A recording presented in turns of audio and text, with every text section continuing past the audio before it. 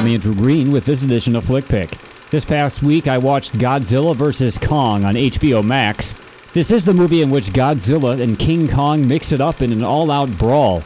I was reluctant to see this one because, to me, if you're going to make a movie called Godzilla vs. Kong, then it better darn well include an actual fight between the two in which one of them wins. Now, I didn't know if that would happen in this movie, but Hollywood has a pretty lousy track record on delivering with premises like this. I feared this film would just be like Godzilla and Kong working together and fighting for a few minutes or something with no clear victor. In fact, I would have been so annoyed by something like that happening that I did not bother seeing the film. That is, until now.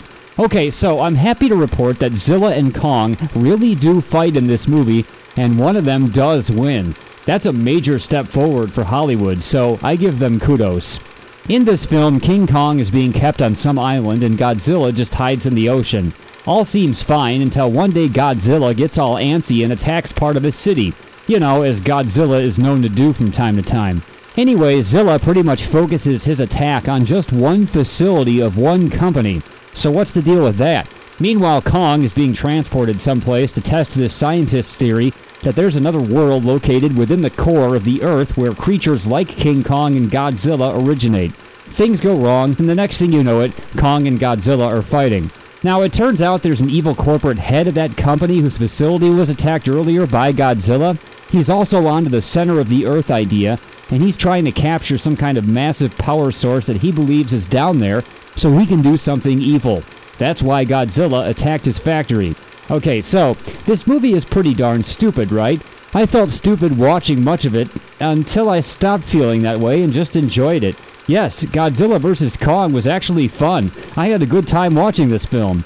Now, it's obvious to me that Godzilla should win in any fight with King Kong. Sure, I like King Kong, but Godzilla is a fire-breathing lizard for crying out loud. Zilla could just set Kong on fire. However, I did not need Zilla to win the fight in order for me to enjoy this film, so don't let that make you think you know the ending. No, what I needed was for the two of them to really fight, and for one of them to definitely win. And that does happen here. So boom, Hollywood did a good job with the most basic thing it needed to do here. And the fact that the movie is overall fun was icing on the cake. Godzilla vs. Kong has good action, the effects are good, and I liked the human characters. Unlike the Godzilla film from 2014 that was too focused on the humans, who weren't all that interesting, here we actually get plenty of monster action with just enough human stuff for this film to have a plot. But the monsters here are aplenty.